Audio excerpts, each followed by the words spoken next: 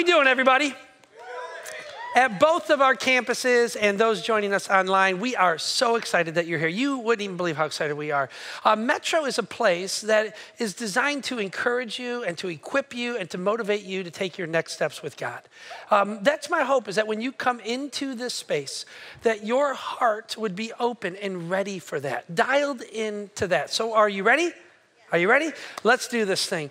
I heard a story recently about a rabbi and an atheist that take this kind of like national flight across the country. And I know that sounds like the beginning of a very, very bad joke, an atheist and a rabbi walk into a bar or something like that. But this is no joke. This is a story. And it's true. This rabbi is sitting next to this atheist on this kind of a cross-country flight. And this atheist fellow could not help but notice what was going on in relationship to this old rabbi and his children and grandchildren.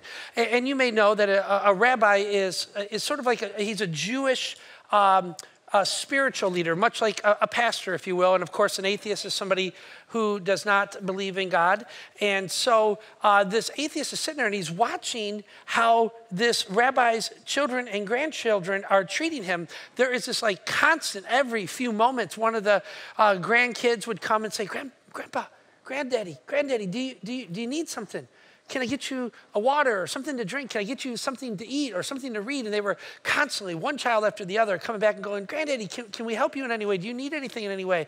And eventually this atheist is watching this and he leans over to the rabbi and he says, I can't help but notice what honor and respect and what dignity, how your children are treating you is absolutely amazing to me. And then he says this, my children don't treat me anything like that. And the rabbi's reply to this atheist, I thought was incredibly wise. He said this, he says, I want you to think about something here. To my children and grandchildren, I am one step closer to the God who created them, to the God who spoke our name, to the God who wants a relationship with us. And you and your children, you are just one step closer to nothingness than they are. Friends, doesn't that just tell the whole story about how God changes the way that we view humanity? Doesn't it just tell the story about how our faith, and if I don't know if you're a person of faith, but when you come to faith in God through Jesus, it changes the way you treat people. It ought to change the way that you treat people. Now, we're in this series called Virtues, and it's a series about our inner character. It's about the stuff that's rattling deep inside of our soul, the stuff that kind of guides us through life and we're not even fully aware of it. It's the stuff that helps us rise above the negativity of this world. It helps us to rise above the junk that wants to pull us down in this world. It's this thing called virtue. And we've been saying that this idea of virtue has to be grown inside of us because it is so easily forgotten in our world, right? And we've been talking about some virtues like loyalty. Remember this? We talked about how we live in this throwaway world. But God doesn't want us to live in a throwaway world.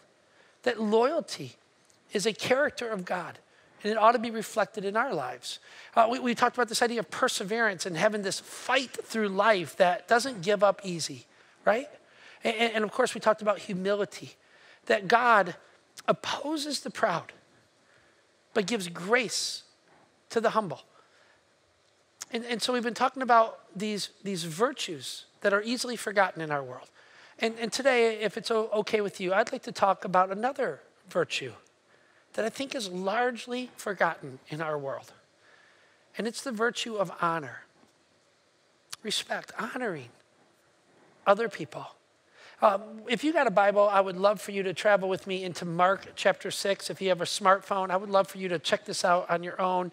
You can just Google Mark 6 and it's a miracle. It'll come up there for you. And let me just give you a little backstory to Mark chapter 6. Jesus is returning back to his own hometown. This is not his place of birth. He was birthed somewhere else, but this was where he was raised as a little guy. He grows up here, and now he's returning to his own hometown. And what's interesting is that he visited his hometown a year prior or so, and it did not go well. As a matter of fact, in his own hometown, when he visited a year earlier, they almost killed him. They literally chased him out of town. They ran him out of town. And so Jesus is on this, I guess you would call it like a tour, right? He's like in a rock band and he's touring around, or he's like an author that is on like a book tour, but except he wasn't in a band and he didn't write a book, but he's literally going from town to town, touring around, teaching and doing, and I know this is going to be a hang up for some people, but he's doing all of this miraculous stuff that nobody's ever seen done before. The scripture says that he's having these miraculous moments where he turns water to wine. He literally raises dead people back to life. He helps blind people to see and deaf people to hear. And as a matter of fact, it even records that Jesus heals Peter's mother-in-law, which Peter is one of his followers. And the scripture records that he heals Peter's mother-in-law, which is interesting because a lot of scholars think that that is why Peter later denied Jesus. No, but it is true, really. He does heal Peter's mother-in-law, and Peter does deny Jesus. It's just that the two stories aren't connected in any way as far as I can tell. But it does say that Jesus is out doing all of this stuff, and he comes back to his own hometown. And the same kind of stuff doesn't happen in the same quantity that it happens elsewhere. Something is different here. And it has to do with this thing called honor. Listen to this. Mark chapter 6, verse 1, it says, Jesus left there and went to his own hometown, accompanied by his, who? The disciples, the closest followers of Jesus. They were following him around and listening to him and growing and learning from him. And when it came to the Sabbath day, he began to teach in their synagogue, which is like their church. And many who heard him were, what is this word? Were amazed. And they're like, whoa, whoa, whoa, whoa. Where did this man get these things? They asked. And where is this wisdom from? What's this wisdom that has been given to him? And he even does what? Miracles. In other words, wow, this guy is ridiculous. This guy is amazing. His teaching is not like all the other teachers we've ever seen. There is power, there is authority to move the human heart, and it's accompanied by these miraculous signs and wonders, and it's clearly different, right? But then something shifts. Listen to this. This is the strangest thing. But somebody goes, wait a second. Hold on. Isn't this the carpenter? Isn't this the guy who grew up right around here and he was like a roofer, and I knew this kid back in high school? And then isn't he Mary's son? The brother of James and Joseph and Judas and Simon. Isn't he ordinary like everybody else? And his sisters are here with us, and they took offense at him. Now this is strange to me. In one breath they're going, woo, this guy's got something going on. And then when they find out who he is, they're like, oh yeah, he ain't nothing. Does this make any sense? You see what's going on here? Because nothing good comes out of downriver, right? We think, oh, no, he's not going anywhere because he's from here. And that's what they thought. They saw something different. But when they figured out that he was from their town, all of a sudden jealousy kicks in, right? All of a sudden envy kicks in. All of a sudden doubt kicks in, and they start to belittle him. They start to knock him down because they're like, hey, wasn't this the teacher's pet? Didn't he always get like 100% on the exam?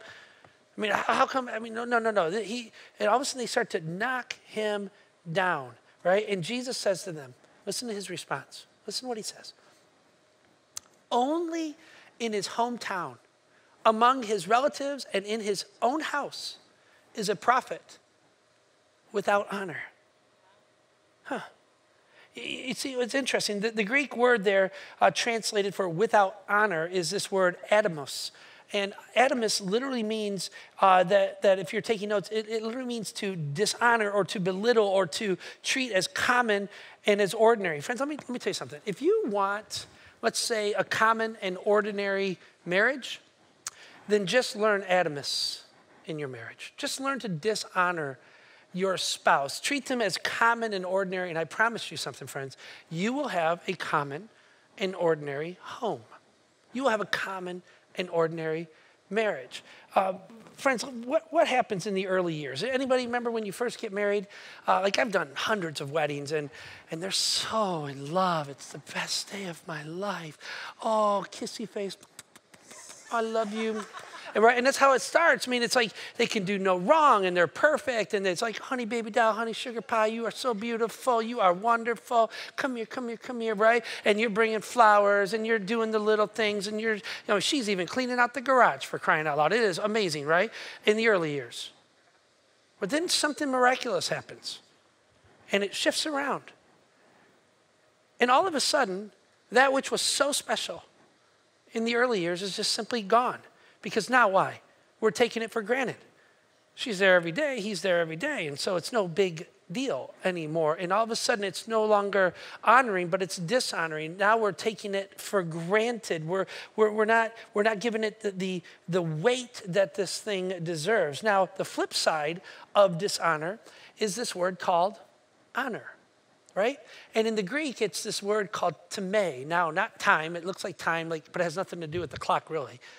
But it's this idea of tame, which means to lift or to honor, to value, to hold in esteem. It carries this idea that which you honor has value and weight to it that is different than other things. Now, for example, one of the cool things about being a pastor is that from time to time, I get cool little notes from people in our little church here, and they're very encouraging, and they write all kinds of like nice stuff on there, and they, the best ones have these little Chipotle gift cards in there.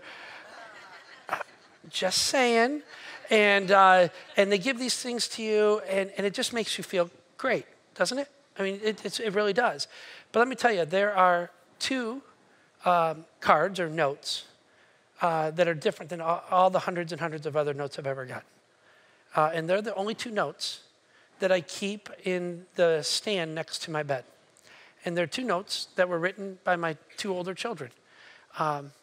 Once upon a time, they wrote me a note saying, Dad, we love you. I love you. You're extraordinary.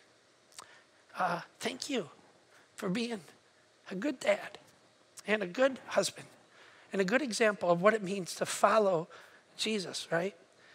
And so these two notes are to me. They hold a special place of honor for me. They hold a special weight because why? Because it's who they came from, right? It's who gave them to me. That makes all the difference in the world. I mean, you're important, but you're not my children, right? And so it's just different. And so I keep them at my bedside, frankly, because when my kids think I'm crazy and I'm a loser and I'm the worst dad on planet Earth, I just go back and I read this letter that reminds me how awesome I was at one point in my life, right?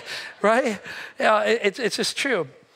And so this idea of honoring, what does it do? Honoring lifts, honoring encourages, dishonoring devalues, it tears down. To honor someone means to believe the best in them or of them, but to dishonor believes the worst about them.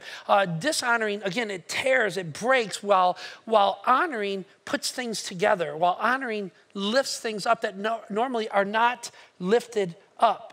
Matter of fact, years ago, I heard about a couple that was working with another couple doing some counseling and mentoring. And the couple that was doing the counseling, the counselor couple, they were, to be honest, very, very successful people, really in kind of all ways in life. And as a matter of fact, they were quite famous, to be honest.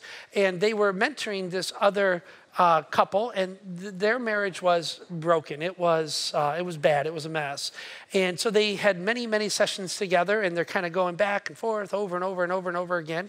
And finally, the woman who was doing the counseling stops the discussion and says, "That's it.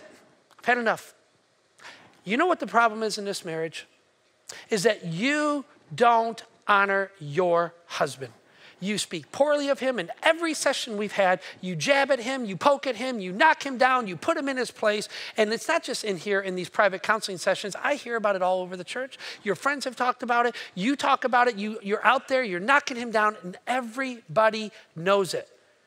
Now, the lady receiving the counsel in the bad marriage, she literally says back to this lady, she says, well, it'd be easy for me to honor my husband if he was like your husband. Her husband's sitting right there.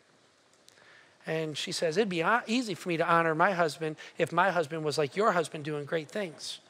But he's not doing great things. And this counselor lady said something back that I'll never forget. She says, well, the reason my husband is doing great things is because I have spent the last 25 years lifting him, encouraging him, and honoring him. And you might want to try that. And that might be the reason he's doing great things. I think that's a good point, isn't it? I think that's a really, really good point, because this is what honor does. It gets beneath someone and it lifts them to where they aren't normally or naturally on their own. It builds, it lifts. And listen, friends, we can treat somebody with honor that is not normally honorable. Because here's why, friends. Respect is earned. Honor is freely given. Respect is earned. But honor is freely given. Honor comes when you recognize the worth and value of somebody intrinsically inside of them. Honor comes from when you understand that they were created and fashioned in the image of God. Respect is a result of what they have achieved. Respect is something that they've accumulated or accomplished in their life. It's an appropriated thing to them because they've somehow have earned it. But listen, honor is different than that. Honor attaches worth to a human being. Honor is something deeper than respect. And so, friends, listen, we can honor somebody simply because they were created in the image of God. We can honor somebody even if they do less than honorable things or respectable things, simply because they were fashioned like you after God, our Creator. And they have value. And it's something, honor is freely given, not just earned. And you may think, well, I'll treat them with honor when they start to live honorably. No. Friends, listen, check this out. You can treat with honor before they are living honorably, and the honor which you bestow upon them often lifts them to live honorably. I'm preaching way better than y'all are reacting. Say that again, Pastor Jay. That was so good. Thank you for asking. I will read that again to you. You can treat with honor before they are living honorably, and the honor which you bestow upon them often lifts them to live honorably. Why? Because it empowers people to become more. It lifts people to become more. It encourages people to become more. And friends, listen, the reason our country, I think, is the way it is in so many ways is because we have devalued one another. We think nothing of knocking down and tearing down and poking away. If you don't agree with me, I'm going to do everything I can to crush your spirit. Now watch what dishonor does to the Son of God. Watch what dishonor does to Jesus himself.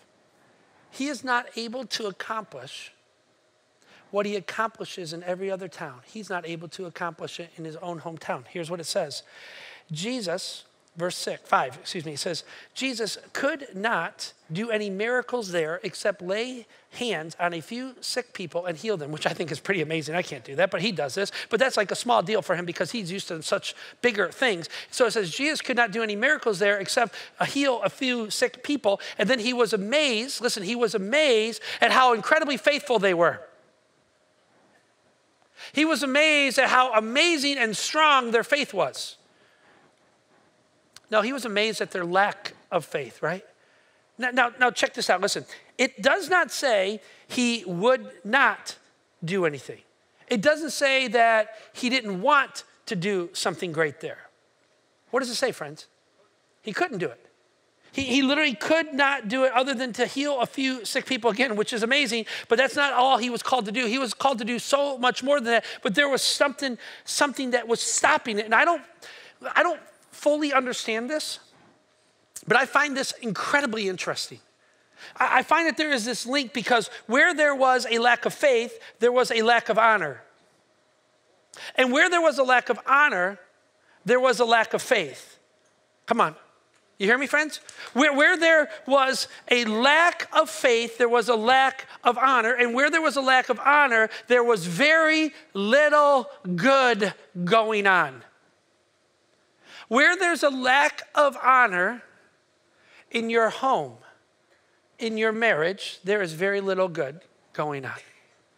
Where there is a lack of honor in your office, where there's backbiting and belittlement, there is very little good going on. Where there is a brokenness, where there's very little good going on between a mother and a son, or a father and a daughter, or a family, parents to children, or children to parents, there is a lack of honor. And where there is a lack of honor, there is very little good that goes on. Honor lifts. Honor encourages. Honor literally changes the environment. Jesus could not do what he did everywhere else because there is this tie between faith and honor and faith. And tragically, friends, we have become this culture, right? Where there is this lack of honor through and through. And so here's what I want to do, if it's okay with you.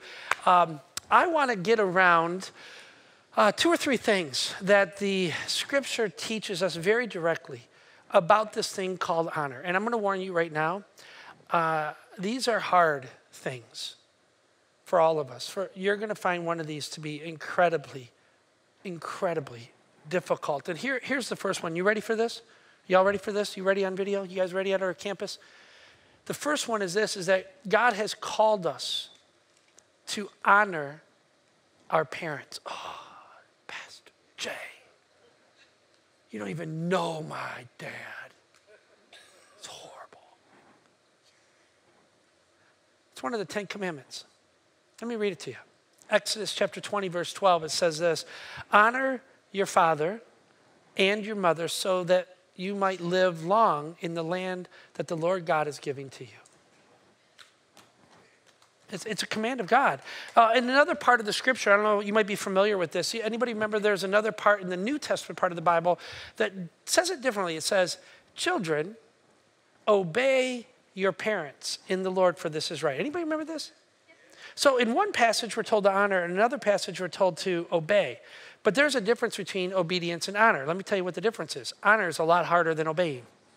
A lot harder. Because obedience is simply doing the right thing in the right moment. Honor is doing the right thing in the right moment with the right heart. It's totally different. You see, because when we get older, my kids have to obey me because I own the house, right? Right? I'm the dad. I control things. But I'm an adult now and I still have to honor my mama.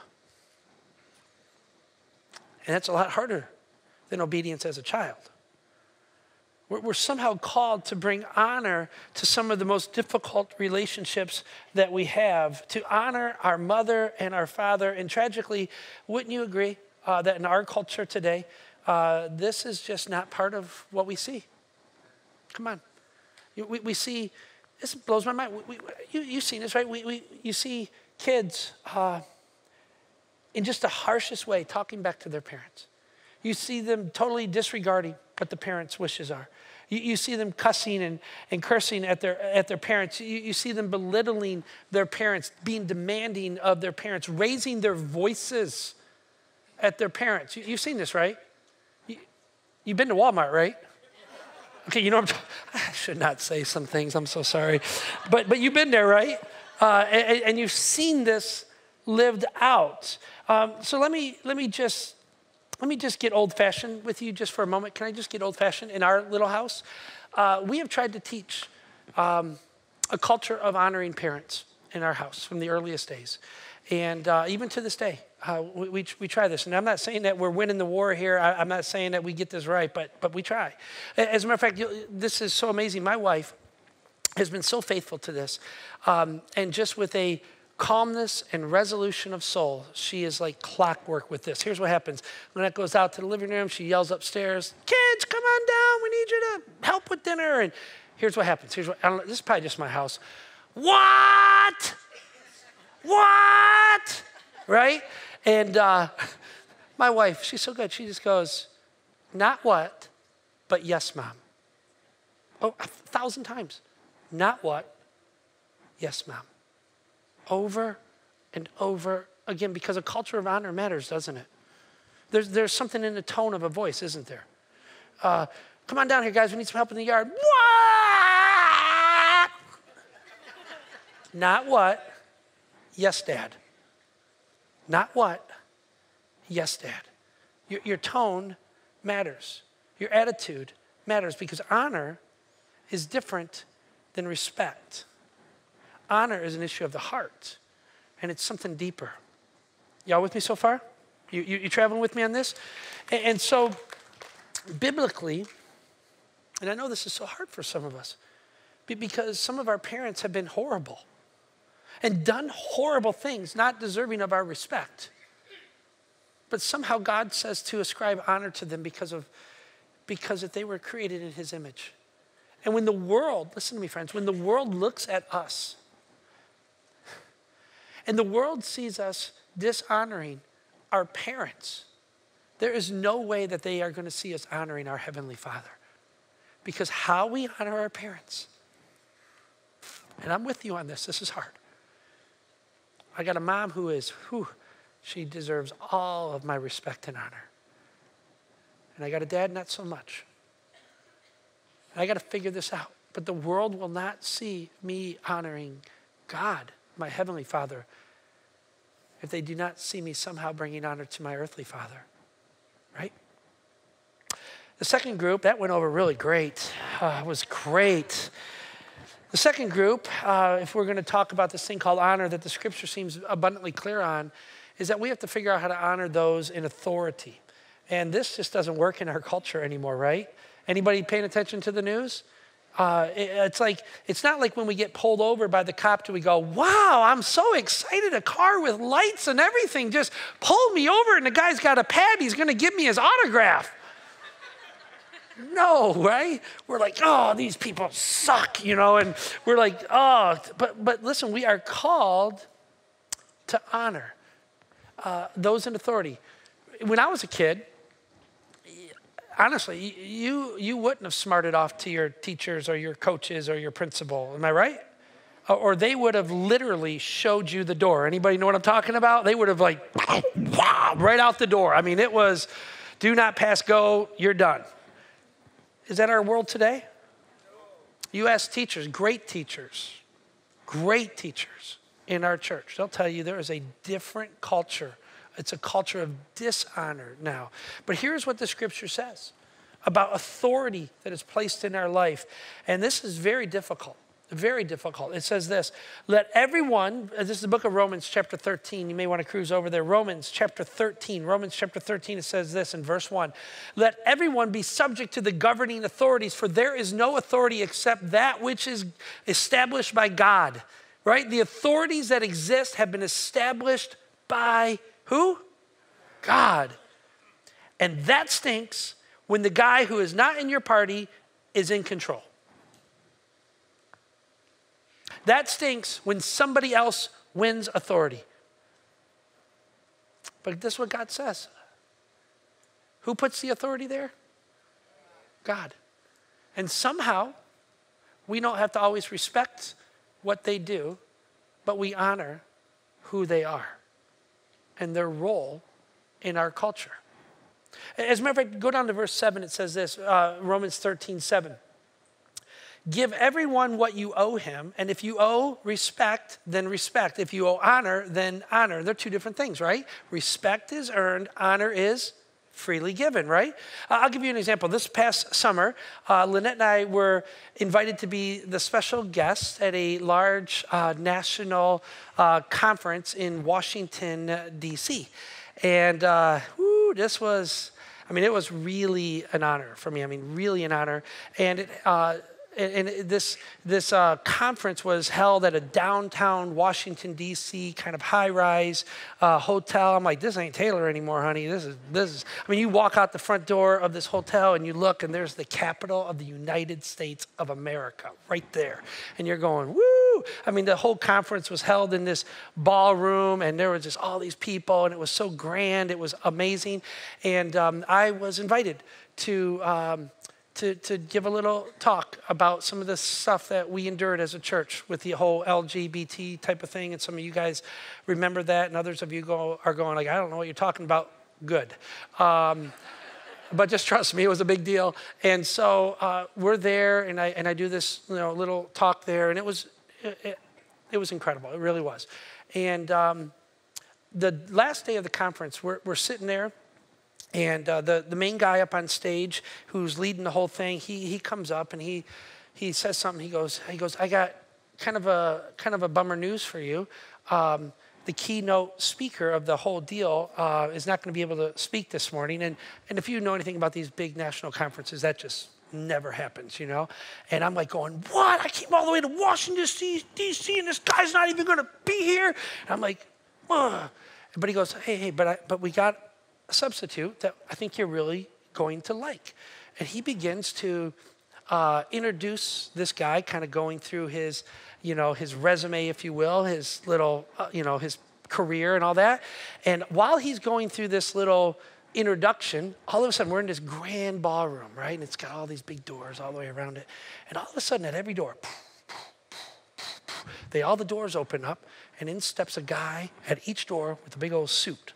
And these guys look very, very serious. And I'm like going, ooh, this guy must be a hot shot or something. And then all of a sudden, as this guy's doing the introduction, no kidding, like a stage like this guy, all these guys come out of this back corner, and it's 1, 2, 3, 4, 5 guys right across the front of the stage, and they're looking at the audience like this. And I'm thinking, what is going on here, And then all of a sudden on stage, there's a guy in this corner and a guy in that corner, and every corner of the stage is covered. I'm like going, whew. And here am I in Washington, D.C., and I'm thinking, I have no idea what's going on right now. I put no connection together between Washington, D.C. and the Secret Service, right? I'm like, duh. And all of a sudden, this guy up front who's leading the whole thing, he says, so ladies and gentlemen, we have a very special guest. I would like for you to welcome the Vice President of the United States of America, Mr. Michael Pence. And he comes right out. And I'm going to tell you, in that moment, in a very diverse audience, people from all over the country, from every walk of life, there was not a Republican and there was not a Democrat in that moment. In that moment, we were Americans. And we stood together and we cheered. And I got personally very emotional. I'm thinking, I'm literally in the front row because I get this place of honor, which is crazy. I'm in the front row at the front table, right in the dead middle of the whole thing, right? And 20 feet from me is one of the most powerful men in the world. One of the primary leaders of the greatest nation on earth, I consider. And here he is. And the whole place just stands to their feet, and we erupt and we applaud and we're cheering them on. And I want to say that I would hope that I would have felt that way no matter who it was, no matter which party. Because the person may not always deserve respect, but that office and authority deserves honor. Y'all with me? Yeah. And by the way, listen to this. People ask me all the time, like, did you get to meet the vice president? Well, strange. Yes, I did. It was kind of crazy, actually, because I was on the platform. I'm not sure exactly how all this went down, but all of a sudden, the vice president of the United States comes right over to me, and he puts his hand out, and he says, Pastor Jeremy? And I'm like, and I'm thinking, yeah. And, Mr. President, Vice President, and how you doing? And I'm like, how do you know me? He says, so what you may not know about Mike Pence, he's a very outspoken Christian. He really is. He is a legit follower of Jesus and very outspoken about his faith. And he says, well, being in Washington, I don't always get to go to church. And so I catch you online quite often, which is quite cool, right? Yeah, it's crazy. And I totally lied just about all of that right there. And you guys are like clapping. I did not get to meet him. I wish I got to be 20 feet from him, but I just made that part up. I just wanted to see what you would do. It's true, I made that up. But you clapped, And now you're never going to believe anything else I ever say again, right? But it was so cool. I wish that would have happened. Wouldn't that have been so cool? But I do got to tell you something. Okay, I'm going to have to hurry. I got to tell you something. This is not even in the script. I got to tell you this real quick. So at the end of this whole deal, he tells for 30 minutes of his faith. And it was, I mean, you're like, wow, this guy's legit and just powerful. And so at the very end, the leader of the whole deal comes out. It's a true story now. This is true. Okay. He comes out and he comes over to the vice president. They're friends. And he's standing next to the vice president. He says, Mr. President, Vice President, you know, we have this long tradition in Christian Brotherhood that we pray for our leaders and that we would love to pray for you. And so it was funny because he does this, we would love to pray for you. And they're old friends, you know. And he puts his arm around the vice president. And I kid you not, all the Secret Service guys on stage were like, rah! And like, I thought, they're going to tackle this guy right here, right now, and knock him down, okay? And the vice president goes, it's okay, you know. And so he goes, we can pray. And then it was so funny. Like they're getting ready to pray, and literally the Secret Service guys surround the vice president. I'm like, this is the most awkward prayer ever, you know, because they're like freaked out because this guy's holding them like this, you know. And then the guy in charge of the event says to this large crowd, says, you know, there's another tradition in the Christian faith that we would often stand, and if you can't lay hands on your brother or sister, you extend a hand of grace. And so he invites the whole crowd to stand up. And I kid you not, I'm in the very front, and I look behind, there's 1,000 people, you know, and they're all standing up. And all of a sudden they raise their hand. I kid you not, you should saw all the security guards, all the Secret Service, they all go, they're like this, and then all of a sudden they're like this. Because why? They're watching for people's hands, and they're watching for guns and all this. And now the guy invited everybody to wave their hands in the air. And it was, you should have saw the look on the Secret Service. I was like 5 feet from the guy, like right here. And he's like, what's going on? And I'm like, this is called a prayer meeting. That's what we do, okay? It was so great. Y'all with me so far? Okay, true story. True story. You see, listen. Before you can be put over, you have to learn to get under. Before you can lead, you have to follow. Before God gives you more, you have to learn to serve, right? This is what God says, to respect and to honor those in authority. Now, one more. This one's very, very difficult to talk about, and I'm running out of time. Honor, now this is very difficult, and we don't talk about this in church very much, but we are to honor those that have spiritual input into our life in a very special way. We are to honor our spiritual leaders in the church. Here's what the scripture says. Listen. The elders who direct the affairs of the church well, those that direct the affairs of the church well, are worthy of double honor, especially those whose work is preaching and teaching. And in case you're wondering, that would be me. So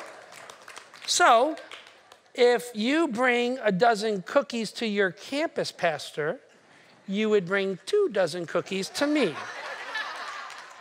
I'm just kidding. I'm no longer interested in cookies. I'm thinking healthy these days. Healthy. Y'all with me? Healthy, right? But it is a biblical mandate to honor those in spiritual authority over you. And I get it. It's hard. It's hard. We look at the world, and we look at the church, and we look at religion, and it is screwed up. Am I right? Do you remember back in the 70s, some of you guys remember a guy named Jim Jones? Anybody remember Jim Jones? He had a church called the People's Temple Church, and it was in California, and then he moves about 1,000 people to South America in a little country called Guyana, and he starts his own little town called Jonestown. Anybody remember this? And then in the Americans, we woke up one day to the news that Jim Jones committed murder-suicide for his entire church that followed his leadership. 918 men, women, children, 304 of which were children, and they took cyanide-laced Kool-Aid. And literally, this is where you get the saying, don't drink the Kool-Aid. Anybody ever hear that? That's where it comes from. It's true. Don't drink the Kool-Aid. People say about Metro, oh, it's a cult, don't drink the Kool-Aid. No, but I've heard people say this. Has to be a cult because nobody actually enjoys going to church like those people at Metro enjoy going to church. I'm like, and they go, don't drink the Kool-Aid. I'm like, right? Right? After Jim Jones, remember a guy named David Koresh down in Waco, Texas? He was a wacko in Waco. Anybody remember that guy? Yeah. And then you look at what's gone on in the Catholic Church with priests and children. And the unbelieving world, and even believers like us, we look at that and go, I'm not following these people. I'm not giving them honor. And then you look at these preacher types that are getting rich off of their ministry, off of serving the Lord, and they're living in the lap of luxury. You know what I'm talking about? And you look at these guys and you go, what is going on here? And then it's one sexual infidelity after another, and one brokenness after another, and just one bad situation after another. And you look at that and you go, no stinking way am I going to honor those put in spiritual authority. As a matter of fact, I'm going to run from it. Let me read this to you again. 1 Timothy chapter 5. The elders who direct the affairs of the church, what is this word? Well.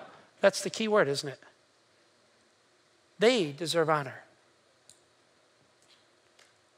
They deserve honor. Not those who screw it up. Those who screw it up do not deserve their position or our respect. But those who do it well deserve something different. Absolutely, we should be wise. Absolutely, we should never blindly follow anyone. Those people and many more who we could talk about, they have ruined it for people like many of you who faithfully, quietly, and humbly serve in ministry. As a matter of fact, listen to this. I've been doing this church thing for a long time now. And I have met countless men and women who lead at all levels, who are humble and gracious and are in it for the right reasons. And they never want applause. They don't want riches. They don't want fame. They don't want their name lifted up. They have no other desire than to have the name of Jesus lifted up. That's it. That's it. As a matter of fact, in the book of Ephesians, in the scripture, in the New Testament, there's this little church, a lot like Metro. They're just trying to make it. They're trying to figure out how to reach people. They're trying to do good in this world. And Paul leans in. Paul's the church starter. He's the church planner, and he gets this whole thing going. And he leans into them, and he says, listen, you guys, those of you who are going to lead, I'm going to tell you how to lead. You're going to lead as a slave is to his master. You're going to lead as a slave to Jesus. And you're going to lead out of the same love and out of the same grace and out of the same heart that Jesus lived. And you're going to serve the church like Jesus served the church. And how did Jesus serve the church? He what? Come on, he what? He died for the church that he was creating. And he says, this is how spiritual leaders are to lead. And so, friends, can I just take a moment and give a shout out to our staff at this little church? I can tell you this. Every single man and woman on our staff serve with this kind of heart. As a slave unto Jesus. I mean, almost every one of them have left much higher paying jobs with much higher high-end opportunity to come and work here for us because they believe in our community. They want to build the community of God. They want to do great, great things. So friends, I want you to think about this. One of the great things about our church here, our little church, how do I say this, is that you make it easy for me to serve like this. You really do. You show honor to me and my family regularly. I never feel like people are trying to undercut me and, usurp the mission of our church. You figured out a way to honor me. And let me tell you something. When you do this, here's what happens in my soul. Oh my goodness.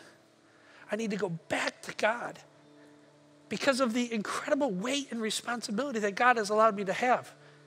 I want to know him better, and I want to know his will for our church.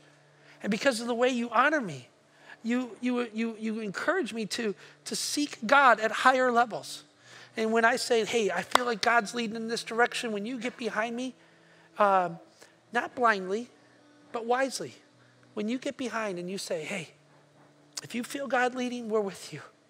It makes me seek the heart of God at higher and higher levels. Amen? Amen. So let's wrap this up a little bit. Here is what I would encourage us to do. Here's our assignment. The Bible says this very clearly, Book of Romans chapter 12, verse 10.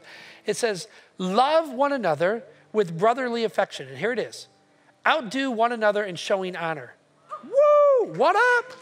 So we're to outdo one another in showing honor. And so every week, most weeks, you come to this church. And I just want to encourage you to outdo one another in showing honor. I want to encourage you to call our pastors, Pastor Kevin or Pastor DJ or Pastor Evan. Show them the honor that they deserve. They've made incredible sacrifices for this church. Honor them. Some of you have been dropping off your kids to Metro Kids for, 5, 6, 7 years, and you don't even know the teacher's name who has invested in your child's spiritual well-being. You know what I think you should do? I think you should get their name and pray for them every stinking day, and then you should go buy them a little gift card and bring it back and say, thank you for investing in my kid. That's what I think we should do. And when you come into this place and some person on the first 5 opens the door for you and it's raining out there and they pull a little umbrella and they get you and the kids in and they're saying, you belong here. You say, high five to you. Thank you.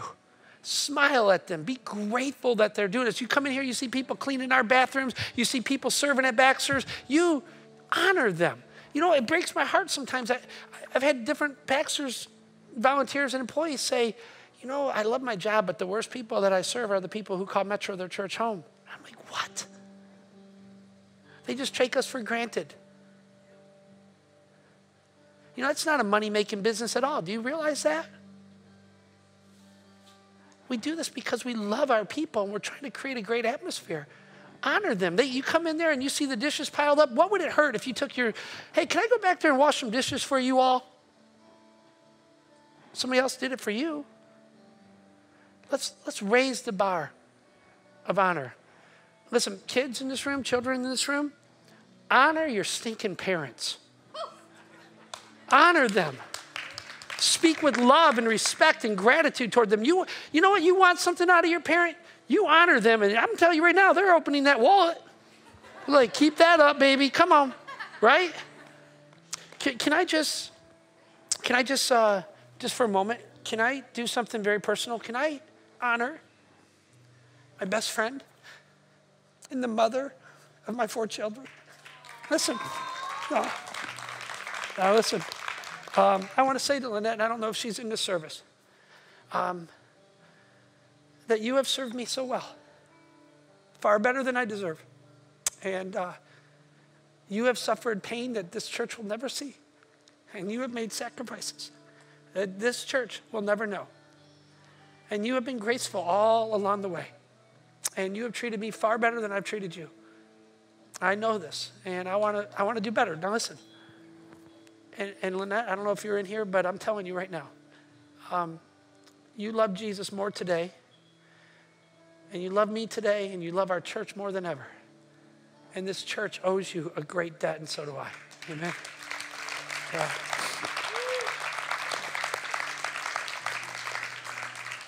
And while I'm at it, can I just do something else?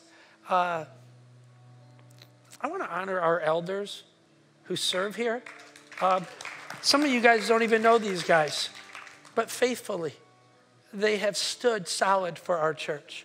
During unbelievable transition and trial, they have stood with great faith, with great honor, with great stability, holding fast to the word of God. My friend Ron Olson and Ken Bussell and my friend Roger Vincent and my friend Steve Burke and their wives. They deserve our honor. They deserve our honor. And I want to honor the name above all names, Jesus. Who? And some of you know this. And some of you, these are your words. But Jesus, the Son of God, has changed my life. He's captured my heart. He's He's moved me to places and to become a man that I never could have become without him. That he's forgiven my sin, which is many, which is deep, which is hurtful and destructive, but he has forgiven me and made me somebody better than I am on my own, and has done for me what I could never do on my own. And listen, friends, we're not going to be a church that just gives lip service to the Son of God. We're not just going to be, oh, Jesus is my homeboy. Jesus is my man. You know, little baby Jesus in the manger. No, this is how Isaiah, the great prophet, said it. Looking at people that are often like us. He says, these people come near to me with their mouth, and they honor me with their, what is it? Their lips, but their hearts are far from me. Honor is an issue of the heart. And let me tell you something, next time Jesus comes to earth, he's not coming as a little 8-pound, 4-ounce baby Jesus. He's coming with a sword, and he's coming in the clouds, and he's leading an army, and he's riding a white stallion, and he's coming down from heaven to earth to establish his forever kingdom, where he is restoring all things to himself, where he is claiming victory over all things. It will not be like the last run. And we cannot be a generation that just gives him lip service. We must love him with our hearts and honor him with our lives. It is a forgotten virtue, this thing called honor. But if we are going to follow the King of Kings, we better get this thing called honor right. Amen?